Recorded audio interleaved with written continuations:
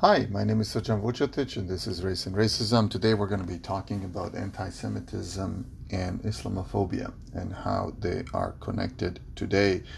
Anti-Semitism can be defined as hostility to, prejudice, or discrimination against Jews, and Islamophobia similarly just against Muslims. Anti-Semitism is important for the purpose of this class because, as I said in my first and second lectures, there's no consensus on when race begins or when it emerges. Most people believe, most scholars believe, it emerges or co-emerges with modernity. That's why we had that piece by Grossfugel on the long 16th century. But some Euro-medievalists think that actually we can talk about the emergence of racism in Europe, in medieval Europe. Geraldine Heng, whose book appears on the recommended reading list for today. So she says that it's actually wrong that race study scholars, historians, and others believe that race and its pernicious spawn of racism were modern day phenomena. Actually, if we think of race more broadly, not simply the biology but culture, then we could see that actually the first racist atrocities took place in the medieval period, roughly between 500 and 1500 CE. So the periodic extermination of Jews in Europe. So if you go to Europe, you will see, any big city will say, and here's what was the Jewish ghetto in 8th century, then again in the 14th century, then again in the 17th century, and every time we exterminated it, right? So you see the demand that by the Europeans onto the Jews, that they mark their bodies and their bodies of their children with a large visible badge, the herding of Jews into specific places, not just in the cities but also outside the cities, the vilification of Jews for various subhuman and bestial characteristics, the need to ingest the blood of Christian children whom they tortured and crucified to death. I mean, you basically see all these stories about pre-modern prejudice that could be seen as acts of racism. So why do we not think of it as racism? Well, medievalists like Heng would say that this derives from an understanding of race that's been overtly influenced by the era of scientific racism, right? The stuff that we talked about with the so-called Age of Enlightenment. Race is basically one of the primary names we have for our repeating tendency to demarcate human beings through selected differences that are identified as absolute and fundamental. But rather than oppose pre-modern prejudice to modern racism, we can see that the treatment of medieval Jews, including their legalized murder by the state on the basis of community rumors and lies, are actually racial acts, and we call them, hate crimes today. But in this context, we could see that there's we could reevaluate the actions and events in the medieval Europe to understand that racial thinking can happen even before the vocabulary to describe them emerged later on. So and they would argue that you see medieval racial thinking in art, in statuary, in maps, in saints' lives, in state legislature, church laws, social institutions, popular beliefs, settlement, colonization, many kinds of literature, and so on and so forth. And so, if you have this broader definition of racism as not as culture as opposed to biology, and it's a problematic distinction for various reasons, you could perhaps make an argument that the treatment of Jews marks medieval England as the first racial state in the history of the West. So church and state laws produce surveillance, tagging, herding, incarceration, legal murder, and expulsion of of the Jewish people. A popular story of Jews killing Christian boys evolved over centuries, showing how changes in popular culture helped create emerging community of England. England's 1975 statute of Jews recommended residential segregation for Jews and Christians, inaugurating what would seem to be the beginning of the ghetto in Europe, right? So this is something we see in Geraldine Heng's book, England's Laws and England's expulsion of its Jews in 1290 marks the first permanent expulsion of Jews in Europe. And you see this elsewhere. You see this in other European countries, and this is always related with extermination of others. So Muslim, Islam, and the Prophet were vilified in numerous creative ways similarly, right? The extraterritorial interventions into West Asia, we call the Crusades, coalesced into an indispensable template for Europe's later colonial empires of the modern era. So we can't just begin in the long 16th century. We ought to begin at least in the 13th century. And of course, even fellow Christians could be racialized. Literature justifying England's colonization of Ireland in the 12th century depicted the Irish as a quasi-human, savage, infantile, and bestial race. This is a racializing strategy in England's colonial domination of Ireland that echoes from the medieval through the early modern period 4 centuries later. I mean, think of the words we use constantly. Beyond the Pale. There's a brewery here in Ottawa called Beyond the Pale. Where does this come from? It comes from England's colonization of Ireland. There's a pale, a boundary beyond which are these Celts, who are bestial, quasi-human, savage, infantile, etc. Inside the pale are us, English settlers. Plantation, where does this word come from? To plant a settler in Ireland, right? So this actually raises some very interesting questions in the modern study of race. You might have heard of books such as Karen Brodkin's How the Jews Became White and what that tells us about race in America. This was a book published in 1998. There's another book by Noel Ignatieff, How the Irish Became White, which is a similar story. This one's actually published earlier in 95. In this book, he looks at the Irish who emigrated to America in the 18th and 19th centuries. And they were essentially fleeing caste oppression and a system of landlordism that made the material conditions of the Irish peasant comparable to those of enslaved people in the Americas. And they came to a society in which color was important determinant in social position. It was not a pattern they were familiar with, and they bore no responsibility for it, I could argue. But nevertheless, they adopted to it in a short order. You see that the Irish immigrants to 18th century United States commonly found themselves thrown together with free blacks, so living in the North. Irish and Afro-Americans fought each other as well as the police, but they also socialized, occasionally intermarried, and developed a common culture of the essentially the low class, of the lowly. And they both suffer the scorn of those better situated. So you see, it was speculated that if racial amalgamation was ever to take place, it would begin between the blacks and the Irish. This is antebellum America, right? Things turned out otherwise, of course. The outcome was not that the inevitable consequence of blind historic forces or biology, worse, but it was the result of choices made by the Irish and others among available alternatives. So we're talking again about the social and historical construction of reality. Now we're talking about the Irish. They wanted to enter the white race. It was a strategy to secure an advantage in a competitive society. So many of you, some of you at least in this class, are listening to this and thinking, well, I'm Irish or part Irish or whatever. This is not how I remember it. Well, this is the story is about the 19th century, right? And what did it mean to the Irish to become white in America and in Canada later on?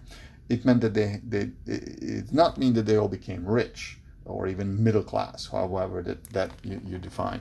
There are plenty of poor Irish today. I mean, this is, you have an entire Hollywood genre of movies, poor Irish. nor did it mean that they all became the social equals of the Kennedys or something. Just because Grace Kelly married the Prince of Monaco or whatever, Kennedy was the president of the United States for 1,000 days. This did not eliminate all barriers to Irish entry into certain exclusive circles. To Irish laborers, to become white meant that at first they could sell themselves piecemeal instead of being sold for life. And later they could compete for jobs in all spheres instead of being confined to certain work. And to Irish entrepreneurs, it meant they could function outside of a segregated market. So in becoming white, the Irish ceased to be green and beyond the pale. And now, you can relate this perhaps to this idea of the Jews becoming white in America. Keep in mind that when the Jews themselves came, Jewish immigrants from Germany, Eastern Europe, came to the United States, they were concentrated in New York City. This is late 19th, early 20th century, and many worked in the garment industry. And so just as trade unions organized by the Irish excluded blacks from wage labor in many large cities, the acceptance of anti-Semitism enabled craft unions to exclude Jews from better paying occupations. So even Jews who were skilled, hat makers, watchmakers, whatever, they had no choice but to work as unskilled labor. And not only were the Jews relegated to these low-paying jobs, they often had no choice but to live in cramped housing in slum areas known as ghettos. So this labor, housing, and educational discrimination has led folks like Karen Brodkin to contend that Jews were not viewed as white in this period. Well, be that as it may, there's so many applications of this theoretical perspective to many ethnic groups in the United States, in Canada, elsewhere in the world. So immigrants, how they are trying to become white, and basically the current research is, well, it really depends. It's unclear whether Italians were white on arrival or became white in America or Canada. It depends on what city we're talking about. The situation in Chicago was very different from the situation in Montreal, and it really matters whether we're talking about early 19th century, late 19th century, early 20th century. So space and time matters a lot because political development, social development reacts to a more global development and vice versa. So we're talking about entangled histories. So be that as it may, I'm not telling you to read all of these histories of race in North America, but I'm just flagging you, setting you up for our two readings for today. So in the aftermath of World War II, as Americans reckoned with the horrors of Nazism and subsequently repudiated the eugenics movement, anti-Semitism lost much of its hold. So whereas Jewish people who grew up in the 1920s and earlier suffered anti-Semitism, they faced virulent forms of anti-Semitism. This is diminished by the 1950s. And so you could argue that whiteness expanded to include Jewish people. Same for Canada. There's not much difference in terms of what's happening here. So what about Muslims? Well, because race and religion are distinct phenomena, much religious discrimination and racial discrimination are not identical. Nevertheless, it is clear that the United States, Canada, so to use just these two examples, they tend to be Christian-centric societies. People who are not Christians face various forms of marginalization. I mean, if I cancel this class and say, we're not going to have the lectures or discussion forums during Rosh Hashanah, let's reschedule it during Christmas. This would just be nonsensical for the university administration. So this tells you that there are, that certain Christian centricity to our society. So you could, when we think about Islamophobia, you could make an argument that it began as religious discrimination and has evolved into racial and ethnic discrimination over time. at the same time that Spaniards set out to colonize the Americas, to go back to that Ramon Grossvogel's piece in lecture 2, we see that the Spaniards expelled Jews and Arabs from the Spanish Peninsula. During this time, religious beliefs were primary motivation for the marginalization of Jews and Arabs. We could call this early forms of anti-Semitism and Islamophobia. But the more recent times, Islamophobia and anti-Arab sentiments have primarily taken the form of cultural racism. It's a concept that's often thrown around, and it's perhaps useful in this case. The tropes used to describe Muslims and Arabs, such as uncivilized, barbarian, savage, etc., are markers of cultural racism.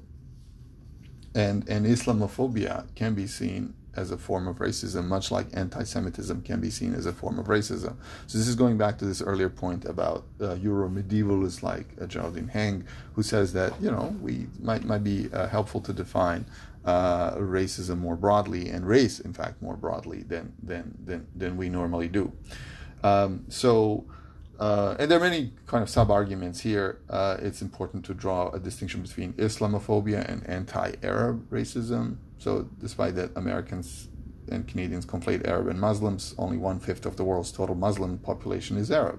And not all Arabs are Muslim. Most Arabs in North America are, in fact, Christian. So anti-Arab racism, some would argue, goes beyond dislike and distaste for Islam, and can be used to justify all kinds of other things. Anyway, those are the kinds of sub-arguments you're welcome to explore in your discussion board responses, as well as in your blogs. So for today, we have two readings. One is a piece by Baljit Nagra, who's a sociologist who actually teaches here at the University of Ottawa, and you're going to love it because it's a good, ECH research method style piece that sets a research question, proposes certain hypotheses to respond, to give answers to their research questions, sets up a research design with data collected, evaluating those hypotheses, and then provides some answers to the puzzle it sets out with. It's called Cultural Explanations of Patriarchy, Race, and Everyday Lives, Marginalizing and Othering Muslim Women in Canada. So it's probably the most empirical piece. No, not probably. It is the most empirical piece on the entire syllabus. So you're going to love it. I should say that Baljit Nagra and I worked on a research project a few years back. It was called Securitizing Muslims in Canada. After 9/11, it was funded by Public Safety of Canada, their program called Kanishka. And so we were collaborators in this larger project. She ended up producing this piece. I ended up producing something else on media representations of Canadian Muslims in U.S. newspapers. Her piece is much better, which is why I signed it. Mine is only in the recommended readings. For those of you who are interested in Islamophobia and media representation, so check it out. So there's really, it's fairly self-explanatory. It's easy to read, and you will understand it quickly. Now, the second piece for today is Alana Lentin's chapter 4, entitled "Good Jew, Bad Jew," from her "Why Race Still Matters" book. And this is going to be a little more challenging for you, I think, because she is discussing various contexts, UK, Australian, French, talking about philo-Semitism, state philo-Semitisms, cultural Marxism. So some of these concepts are going to be new for you, and so much like all of her writing in this class, it will be perhaps more challenging for some of you who have not read this type of stuff before, who are coming into this for the first time. But her argument is actually very straightforward in this chapter. She says we need to think of anti-Semitism and Islamophobia as entangled. The political utility of anti-Semitism today is not to illuminate the oppressions of race, but rather to obscure them. This is really interesting, right? So whenever anti-Semitism, she's never saying that anti-Semitism is not a problem, but she's saying that you should pay attention to how it's deployed. So the severity of race is a technology of rule, as she defines it, from these frozen accounts of racism, has precipitated a public illiteracy about how race works that presents a serious challenge for anti-racism. So this is a really interesting argument. And so you must pay attention on what's deliberately obfuscated in this performative, as she calls it, performative preoccupation with anti-Semitism. It obscures the workings of race, and her point is, I guess her target is both the right and sometimes the left, but mostly the right. So a widening circle on the right, and for many centrists today, in fact, the defense of Jews relies on the classification of Muslims and Islam as the world's greatest threat, and Islamophobia as a bogus and illegitimate concept. So it's pitting Jews against Muslims, and of the racism both groups experience. It plays a central role in how anti-Semitism is presented as a problem on the rise today. And she brings in these, it's really remarkable, she brings in such a panoply of characters in this story, from the French philosophers like BHL, Bernard-Henri Lévy, to the Hungarian Prime Minister Viktor Orban, to the Israeli Prime Minister Bibi Netanyahu. So they're all playing an important role in this chapter. And she says, perhaps the most interesting is this alliance between Orban of Hungary and Netanyahu of Israel. And they're finding common ground, even though one is anti-Semitic, the other is the Prime Minister of Israel. So you really kind of have to unpack that and think about it. What, first of all, why are they doing it themselves? Like what benefit they have in this personally and institutionally? And then second, what are the long-term implications or ramifications for our world, right? In which, now we have a situation when Orban and Netanyahu have a common ground. So the point then is we got to look at anti-Semitism not as independent or as independently identifiable, but as that which relies on attendant Islamophobia and pro-Zionism that mysteriously slip out of view when it appears on the right and in pro-Israel circles. So, as the case of Orban, for example, attests, anti-Semitism is excused if opposition to Muslim and support for Israel are present. And pro-Zionist politics, they're not consistent with a rejection of anti-Semitism, even if the defense of Israel generally presupposes support for the Jewish people. And so it becomes, some of you are Jews in this class, some of you have connections with Israel, and this is gonna challenge you to think about claims of anti-Semitism differently, and how do we situate anti-Semitism as a problem? And she says, yes, much like the Irish, much like the Italians, much like whoever, the Jews benefited from entering the white race. But what's happening now is that there's a re-racialization of Jews, and this flies in the face of attempts by Jews to de-racialize themselves following the Holocaust and to assert themselves as a religious minority, because that allows them to enter into the mainstream. So, for example, Jews in America refer themselves as American Jews rather than Jewish Americans, and this is a way of saying, we're not just an ethnic group, we're Americans, and being American is not secondary to us. American is first. So this currently we're seeing a reverse process, and so these political games that are being played are very dangerous for everybody, because, as we know, if one group is not free, no group is ever going to be free. The freedom of all of our groups depends on the freedom of all of our groups. If Palestinians aren't free, we can't be free. That's kind of the big point about a book in which she presents race as a technology of rule. And so she says it's no longer useful to theorize anti-Semitism independently of Islamophobia, although Islamophobia works institutionally. In certain ways, the inverse is not true. So the complete theory of anti-Semitism requires it to be juxtaposed with the ways in which it's manipulated in the service of anti-Muslim racism, and not to analogize the two together. So it's that's why the subsection, one of the subsection titles is called Entangled Racism, or how does she put it? Oh yeah, the codependency of anti-Semitism and Islamophobia. So think about that. It's it's a chapter that doesn't really discuss Canada, but we can perhaps a goal for us will be to think about how it might apply to Canada and some of our invocations of anti-Semitism and Islamophobia. So in the context of Canadian politics.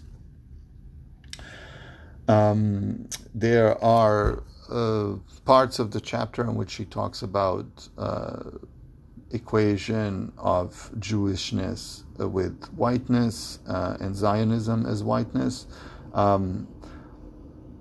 And she's saying that we need a race-critical reading of what function this equation has.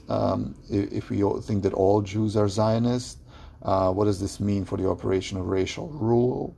At a fundamental level, the equation of all Jews with Zionism, whether it comes in the form of pro-Zionist establishment or from those opposed to Israel, is itself a form of anti-Semitism that refuses the possibility of Jews, not agreeing with this, or the fact that it refuses the possibility of Jews not being white. I mean, as she very clearly knows, says, at some point Jews were actually brown and black. In fact, today we have black Jews. There are in Hollywood movies about this. Even when you go to, if you spend time in Israel, you will understand that it's a hierarchy as well, even within the Jewish population of Israel. So you have, the Ashkenazim, you have the Sephardim, you have the Falusha, the Ethiopian Jews, and then Mizrahim, which is the North African and Middle Eastern Jews. And there's a very clear hierarchy of who has greater power in Israeli society. So this is quite separate from Israeli-Arab relations or Israeli-Palestinian relations.